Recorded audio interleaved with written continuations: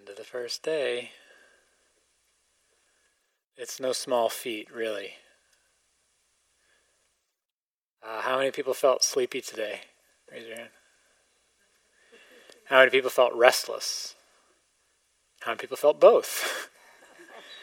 How many people experienced physical pain today? Yeah. How many people had some version of the thought, uh-oh, what have I got myself into? Another week of this? Yeah. How many people felt grateful at some point for some aspect of the support here that Spirit Rock offers? Awesome. Great. So, as some of us were talking about in the small groups, often these first days of retreat are really kind of like a detox. There's so much stimulation for most of us in our day-to-day life. We're so busy. We're moving at such a quick pace, mentally, physically, that there's kind of this backlog often of tension and stress and sleep deprivation and distraction. And so we get here, and there's often this kind of like withdrawal from all of the stimulation and the busyness. And sometimes it can feel like the mind is just going nuts inside. Like going over the same list a million times. It's like, yeah, I know, I thought about that like 100 times in the last hour. Give me a break. So all of this is completely par for the course. It's just a transition, right, from a very different frequency and pace of life to something that's a little more sane in many ways, right? Like getting up in the dawn, moving at a more natural pace, doing one thing at a time, simplifying. But in that transition, we kind of have to go through this space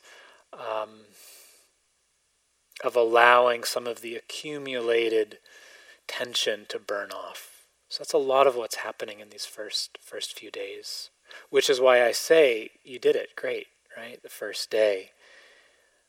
So that roller coaster may continue for another day or so. It really depends on each of us. But you'll find your sea legs. Continue to give it space and be gentle, and it sorts itself out, really.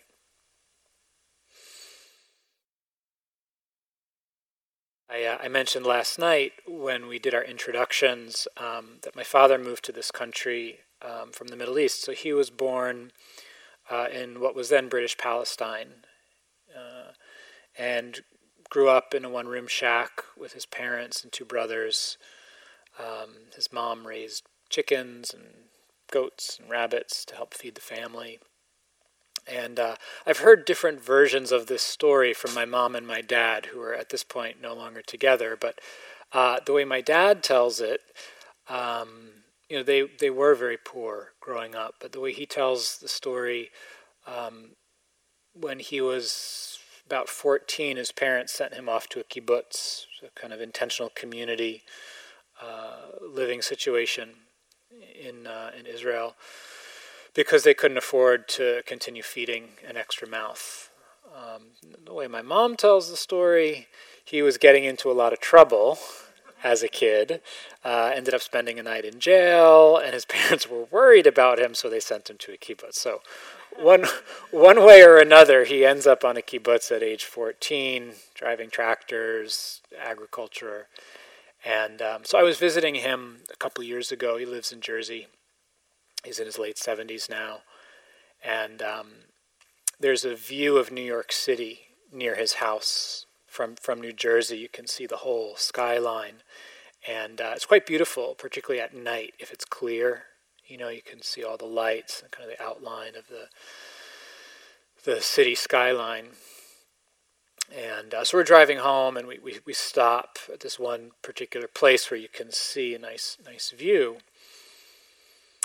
And I can't remember if it was there in the car later when we got home, but something about the view stimulated this memory. And he shared with me the first few months of being there at the kibbutz as a teenager. The room that he was in was up on this hill, and every evening he would watch the sunset. And he remembers like it was so beautiful. He would just stand in the room and just watch the sunset.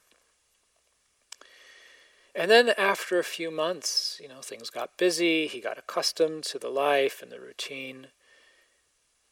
And he said he remembers one day walking back into his room.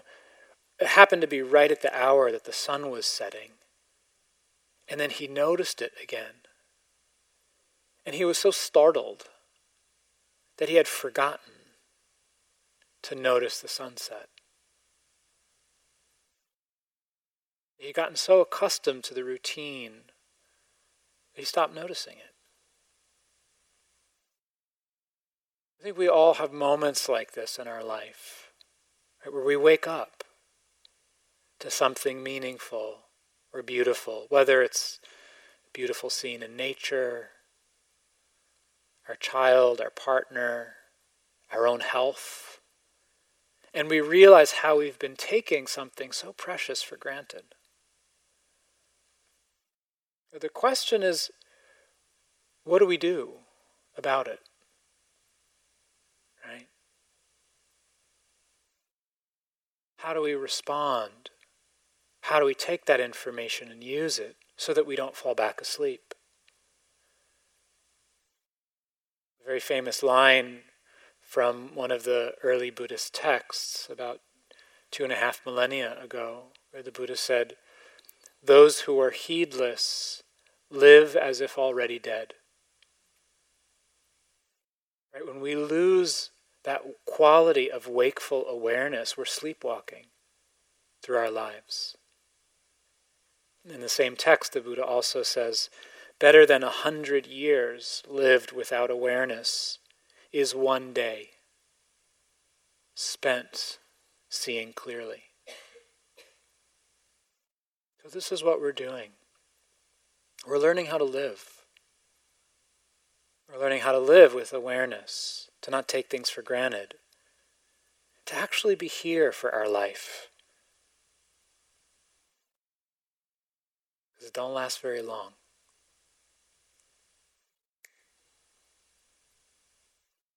And a decade's gone, right?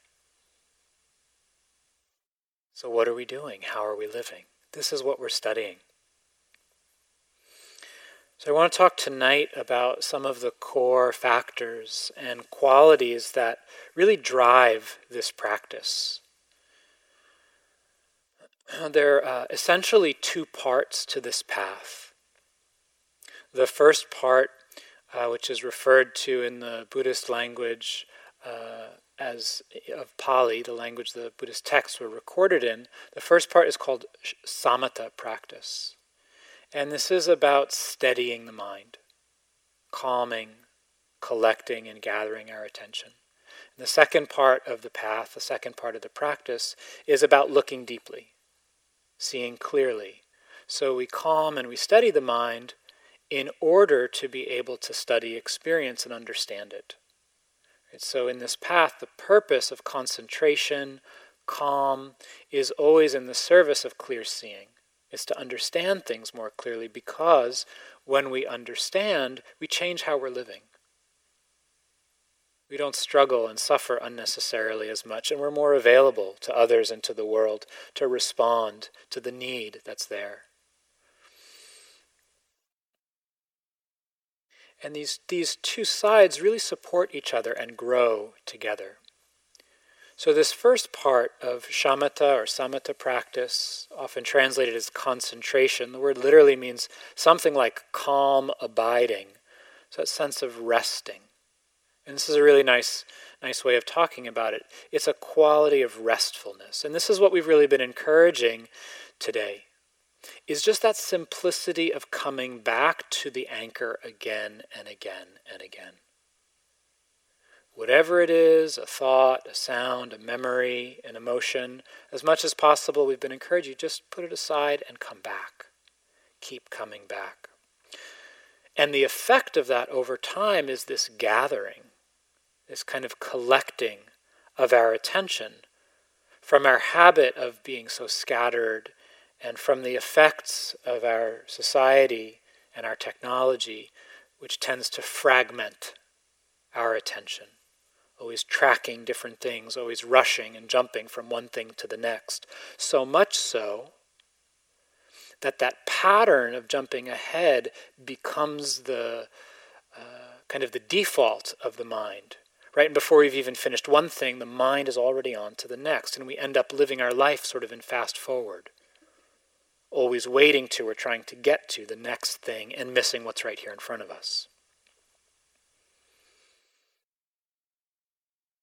So this calming aspect of the meditation is about gathering, collecting, steadying our attention, allowing all of our energies and resources, our heart, our body, our mind, to come together, to be in the same place at the same time, just doing one thing, whether it's sitting, walking, washing our hands, drinking a cup of tea, brushing your teeth. This is very simple kind of attention. And this creates a steady foundation for the insight practice, for being able to see clearly the nature of our experience. One of the analogies the Buddha used for this process is it's like a pond of water. So when we're caught up in all kinds of craving and desire, it's like the water is filled with beautiful dyes and we can't see into it.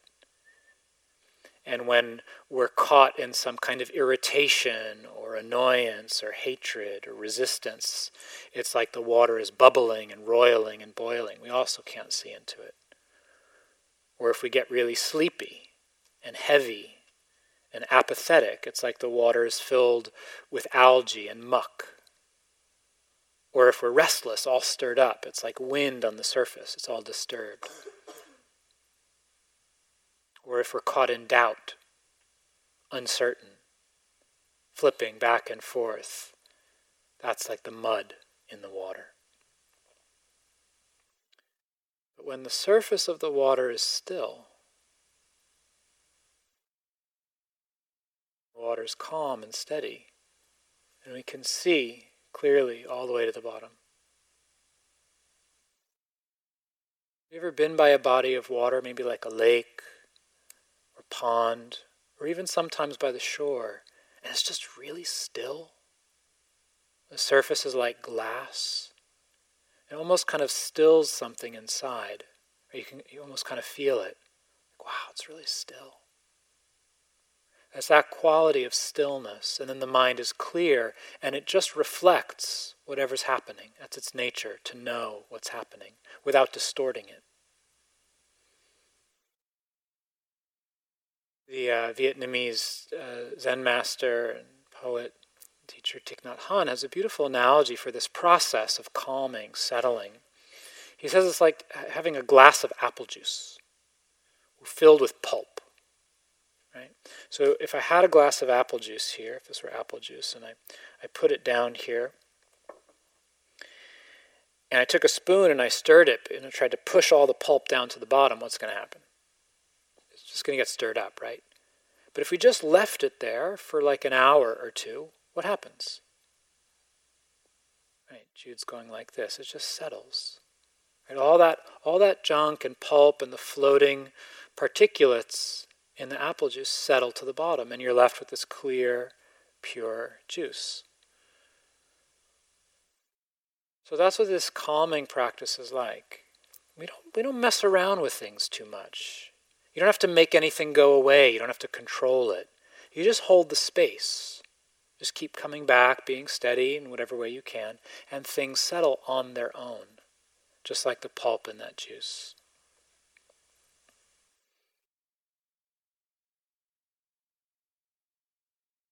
The other core aspect of the practice is this vipassana, which literally means to see clearly, to see into, insight. One of the core driving qualities of insight meditation is mindfulness. Well, mindfulness gets a lot of press, right? It's the one that's out front. It's the one that we hear the most about, and for good reason. It's one of the most central factors on the path. Sometimes mindfulness is talked about as the leader, right? Like you ever watch geese flying, right? They fly in formation. There's always one in front, kind of breaking the wind. And then they take turns, they rotate. So mindfulness is that leader. It's the one out front. But it's not alone. It's always supported by other qualities and factors that come along with it.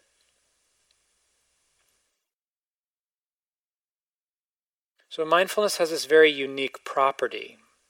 When we're mindful, when we're present in this kind of clear and balanced way, mindfulness has the property of strengthening all of the healthy qualities in our heart and our mind, and withering the unhealthy ones, just with the power of its clarity. It's said to be a doorway to all of the wholesome qualities of our minds. So I want to talk a little bit more about what mindfulness is. For some of you, this will be review, and also some of the nuances of the other qualities that support it in the practice. So mindfulness means knowing what's happening, right, rather than being lost. This is the most fundamental aspect. It's knowing what's happening in a particular way. So it's knowing with a certain quality of clarity and balance. So we're not getting caught up in what's happening, right? Because you can be aware that you're anxious and get yourself worked up into a panic attack. That's not mindfulness. It's not just being aware. It's being aware and not getting lost, staying balanced and clear. Sometimes we say that mindfulness is an awareness that's not distorted by our biases, by our preferences, by the filters that we carry from the past. And if you've ever done any work on this in your life in various ways, you know that's not easy. It's not easy to see clearly without the history that we each carry. This is what we're practicing. So mindfulness it's an innate quality. It's completely natural. We all have mindfulness. It's what helps you remember where your room is or where you put your keys at home, right? And when we lose mindfulness in our day-to-day life, it's very obvious and can be a little bit frustrating, right? Like you walk into one room and you're like, wait, why did I come in here? Right? We lost mindfulness. We lost that continuity of awareness of what's happening. Right? Or for those of you who commute, you've probably had the experience of getting home at the end of the day and going, oh my gosh, I have no memory of driving here. You were on automatic. Right? That mindfulness, that quality of present time awareness was absent. The mind was somewhere else while the body was doing another thing. So the word in Pali for mindfulness is sati, which literally means to remember. So we're remembering to be here. We can be mindful of anything. So mindfulness just means this, in part, this quality of bearing something in mind, kind of staying with it, whatever it is that's happening. So staying with your anchor, whether it's the breath, hearing, walking. Right? If you're drinking a cup of tea and meditating, that the tea becomes the anchor, the whole experience of the sensations, the smell, the taste, the heat. So you keep coming back to that anchor again and again, spending as much time as possible with it, really getting intimate with it, studying it, learning from it as much as possible. So we start by being mindful of these very simple, basic, accessible experiences, like breathing, like feeling the hands or the body, noticing sounds. And then from there, the training progresses by expanding to include more and more and more of our experience. So we include our thinking, other body sensations, emotions, the very kind of flavor or tone of our experience as being pleasant or unpleasant or neutral. We can even include the intentions behind our actions, the impulses, what's driving us to act.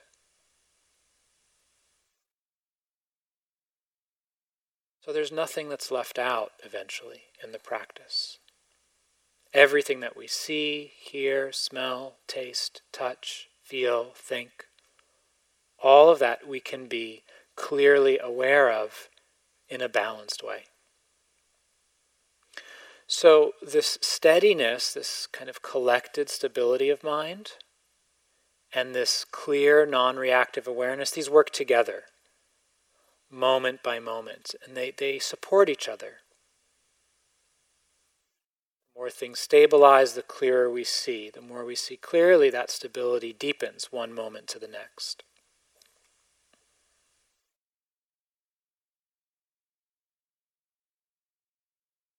The process of practice, the process of kind of engaging these factors, of stabilizing, bearing something in mind, is one of connecting with whatever you're paying attention to.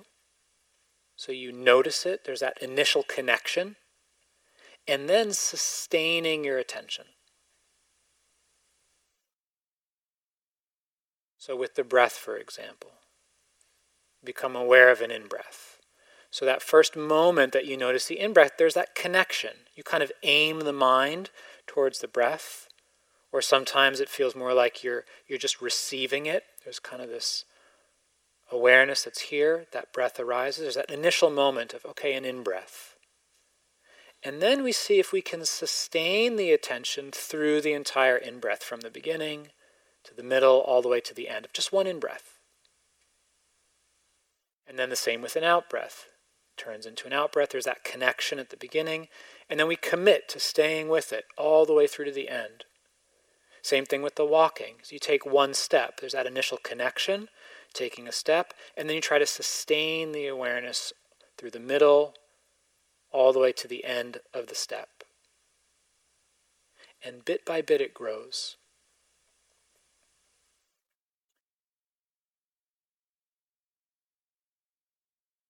When we can do this, we start to get our life back. We start to actually be here, to be present for the real stuff of life.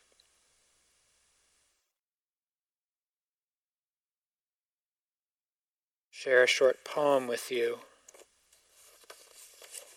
by Mary Oliver. Some of you may be familiar with this poem. She passed away this year. This is called When Death Comes.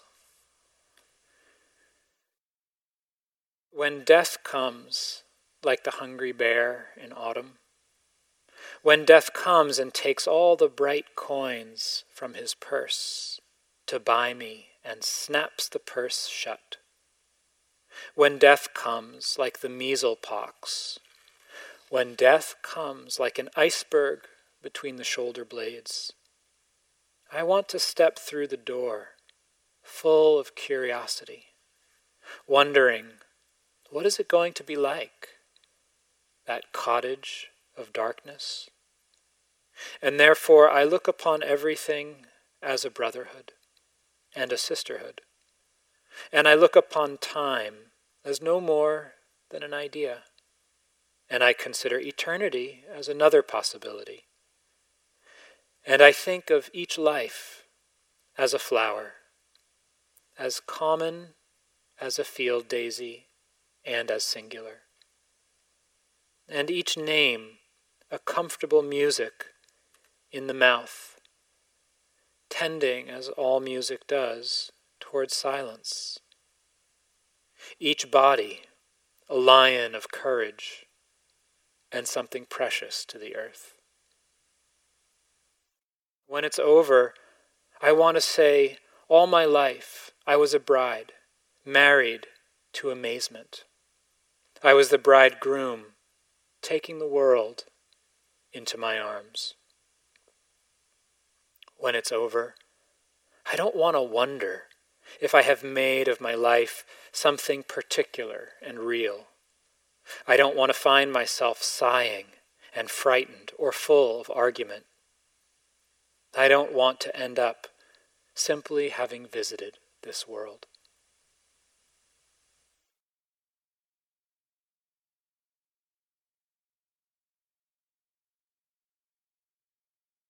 So this quality of mindfulness that we're cultivating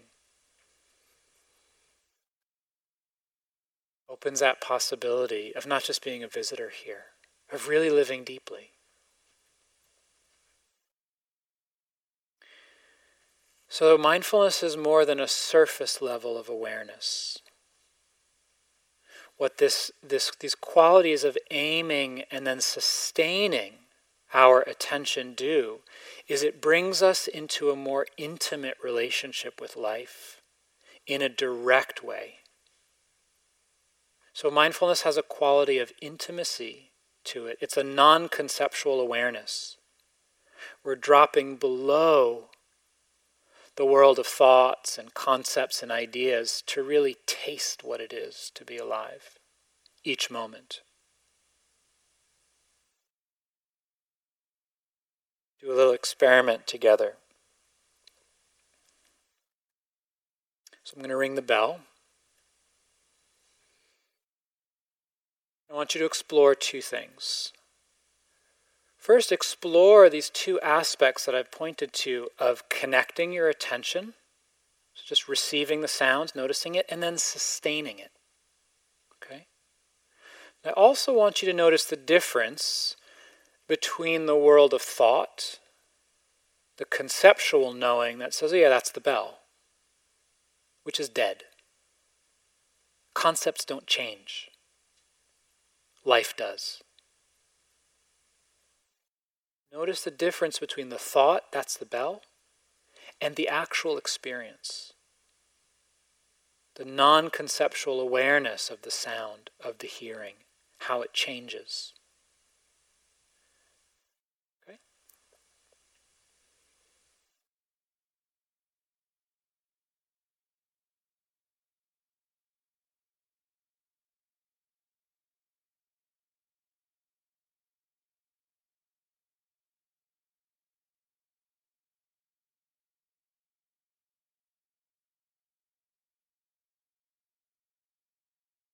So the thought might still be there.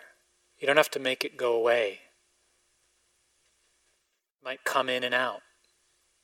That's fine. It's just a function of our mind to label things, recognize them, know what they are. It's not a problem. But that's only one level of reality. Some people spend their whole lives there, never waking up from that dream of thinking. We're remembering how to reconnect with the actual experience of being here in this body. So do it again and see if you can notice that difference between the thought, the concept, as it comes in and out, recognizing the sound, and the non-conceptual awareness, that felt direct experience of the hearing. Sustaining your attention, then it drifts, then bring it back, sustain it.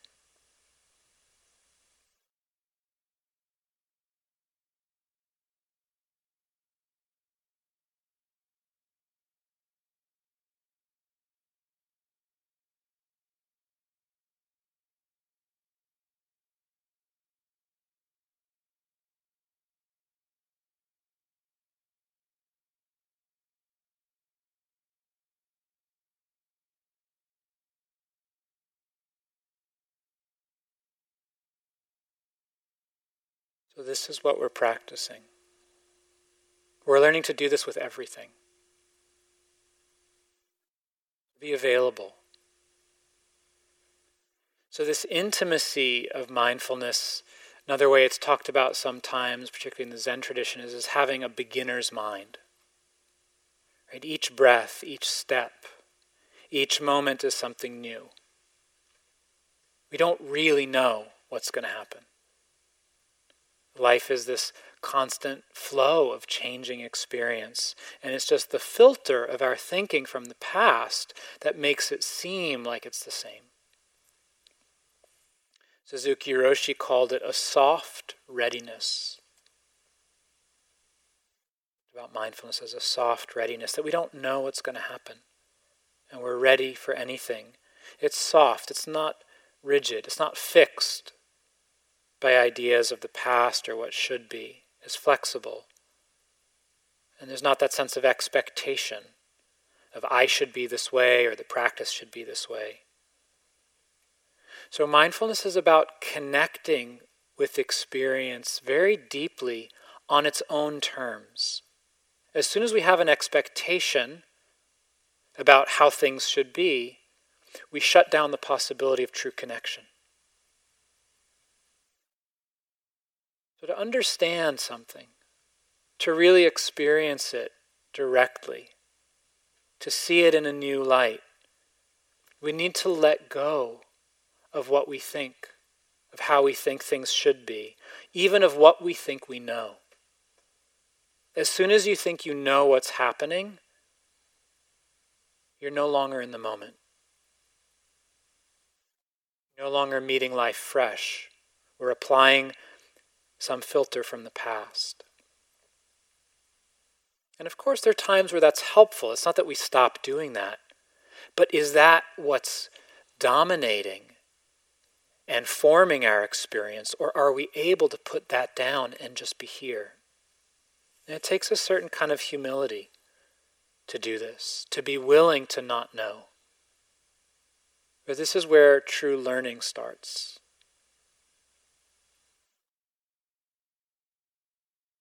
I had a science teacher in 7th grade in middle school. Her name was Mrs. Cecilia.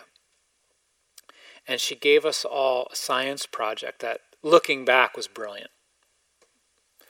So it was the end of winter, a few months hence, on the East Coast. And the assignment was to observe and draw one branch of a tree in the transition from winter to spring. And to watch the tree every day and draw it. So 7th grade, I must have been, 12 years old or something, right? I've been around long enough to know what spring is. Yeah, the leaves come out on the trees. But I never really looked. Right? My experience of spring was limited by my idea of what spring is. And that I know what spring is because I've seen it before. So I picked this one particular sapling right near our house. It was a maple tree, fairly young, so it was small. I could see the branch and observe it. And for a couple of weeks, every day, I went out to this one particular branch and looked at it, and really looked. Because the assignment was to draw it, right? And to draw something, you actually have to observe it. You have to look closely at it. And I was amazed. How from this little dead twig, or what seemed dead, all of a sudden, this little thing starts pushing out. This very small, pale green, tight, closed. And then it gets bigger and bigger, and it starts to open.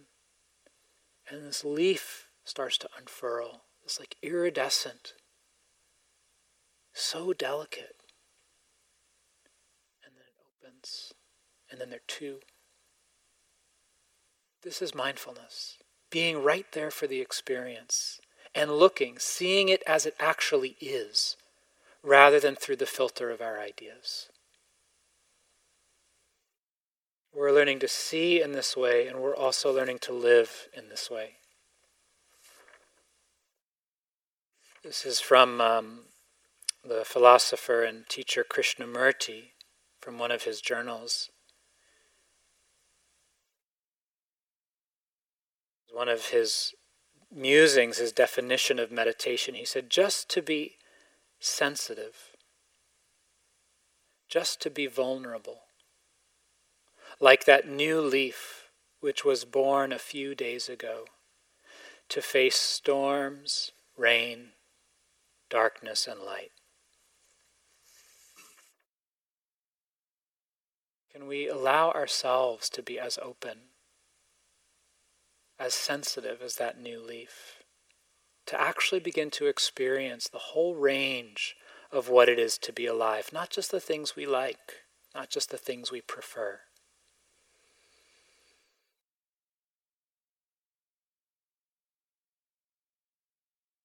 So this is another aspect of mindfulness, is this aspect of balance.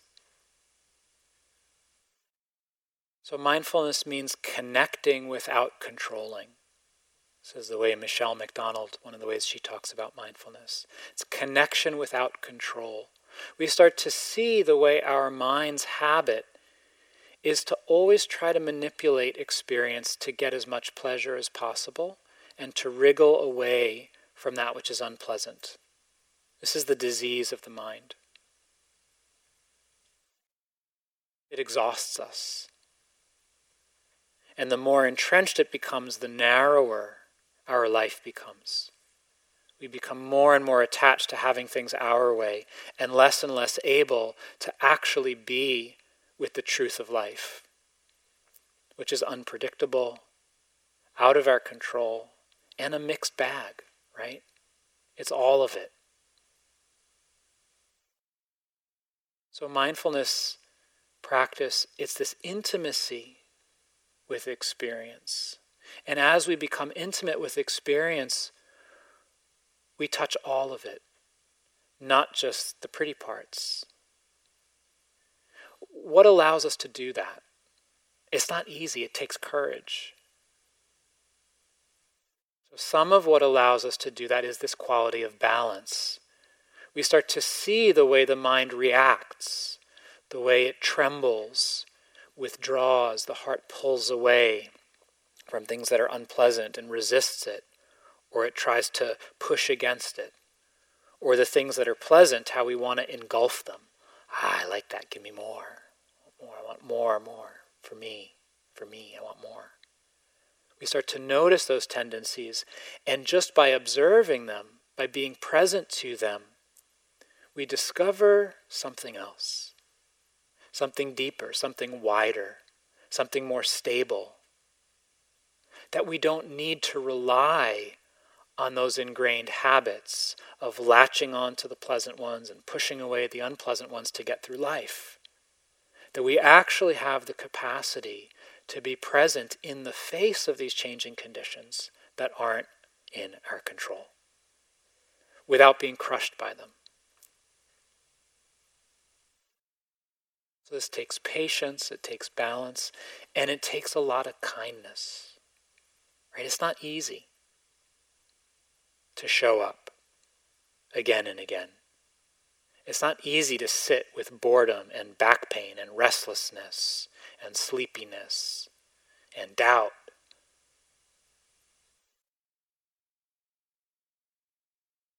So the mindfulness isn't enough. We need these other qualities. We need courage, patience, kindness, balance.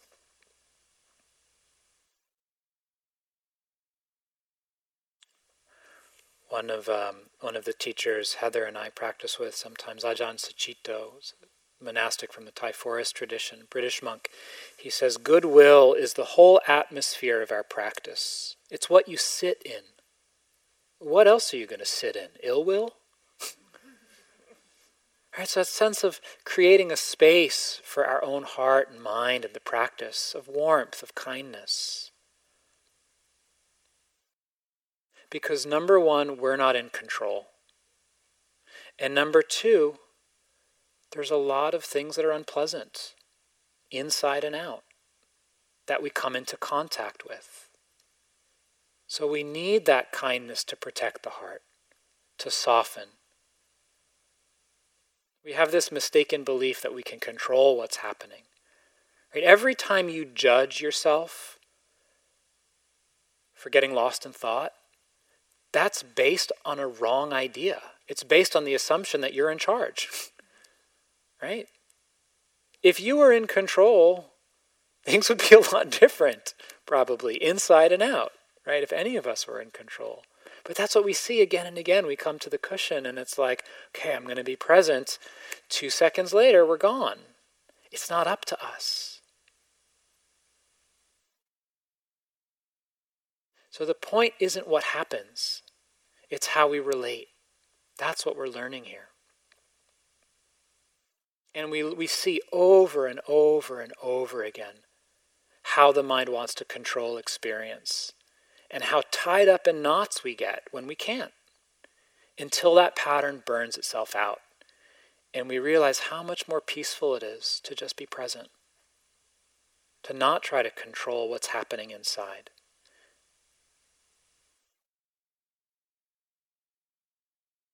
So I want to share with you one of the secrets of this practice. Two of the secrets of this practice. So number one, when your mind wanders, when you lose mindfulness, and then it comes back, you ready? That's a good thing. It means the practice is working, right? You see that? Every time mindfulness returns, that's a win. Don't beat yourself up. Something really good just happened. You just remember to be mindful. It's great. It's really good news. Celebrate it. Feel some joy and appreciation. Great, we're back. All right, let's do this. Awareness has returned. We got a cat this year. I love this cat. She's so cute. If you follow me on Instagram, you'll see pictures of her. Her name's Lexi. She is such a love bug. She just wants to cuddle. She's so great. If every time Lexi came, I sprayed her with the water bottle and got angry at her, you think she would keep coming back? No, she'd learn pretty quickly. Stay away from that guy. He's going to beat you up, right? Well, what do we do to ourselves? How many times did you beat yourself up today for coming back, for being present, right? So the more you can celebrate and welcome the return of awareness, the more the practice will start to go on its own, because it just develops a positive feedback loop. It's like, great, we like to be here.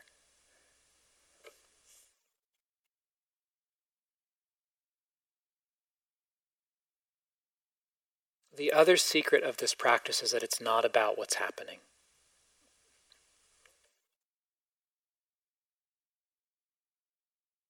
We can have so many thoughts and judgments about our practice. I'm not doing it right. Look how peaceful everyone else is. I'm the only miserable slob struggling with sleepiness and back pain, feeling like a failure. It'll be this way for the rest of the retreat. Comparing to others, assessing our performance, evaluating. None of that really helps. We have this idea that if we're doing it right, we should be having this one kind of particular experience, whatever that is that we've made up in our mind. So the secret of this practice is it's not about what happens. It's not about getting something or having something, some kind of special experience. It's about how we're relating to what's happening. And from the development of awareness and insight, everything is equally important. Everything is equally capable of being the catalyst for deep insight and transformation. Brushing your teeth, going to the bathroom, feeling lonely, all of it.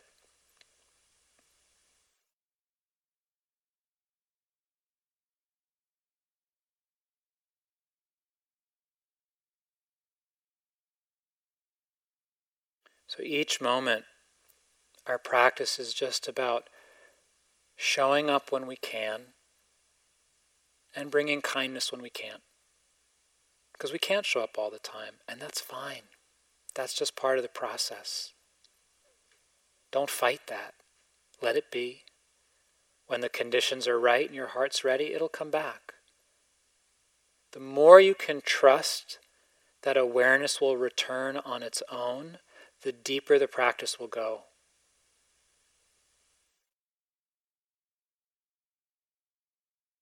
Just keep showing up, connecting, sustaining your attention, being with that felt experience below the ideas.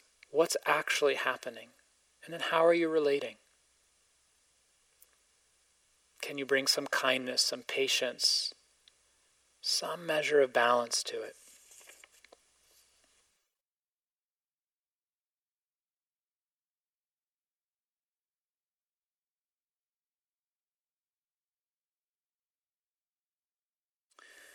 I'll end with a short quote from the poet Patrick Overton, if I can find it.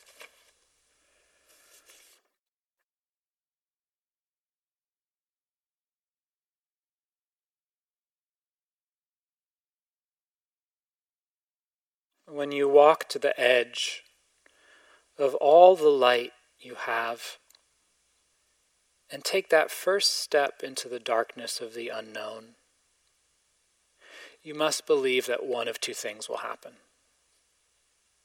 Either there will be something solid for you to stand upon, or you'll be taught to fly. So let's just sit quietly for a moment together.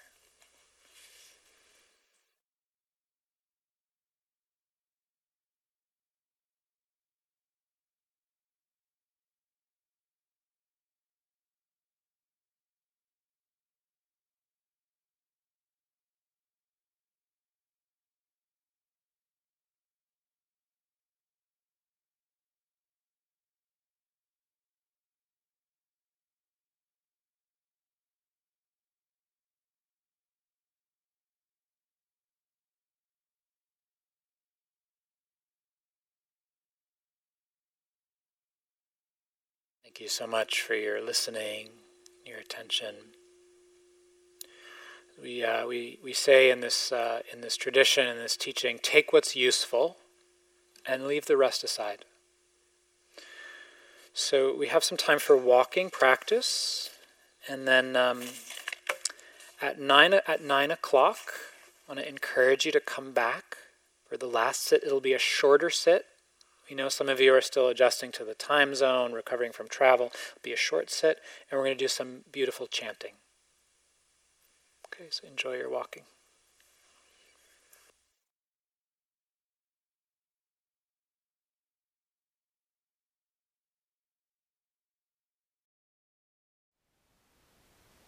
Thank you for listening. To learn how you can support the teachers and Dharma Seed, please visit dharmaseed.org/donate.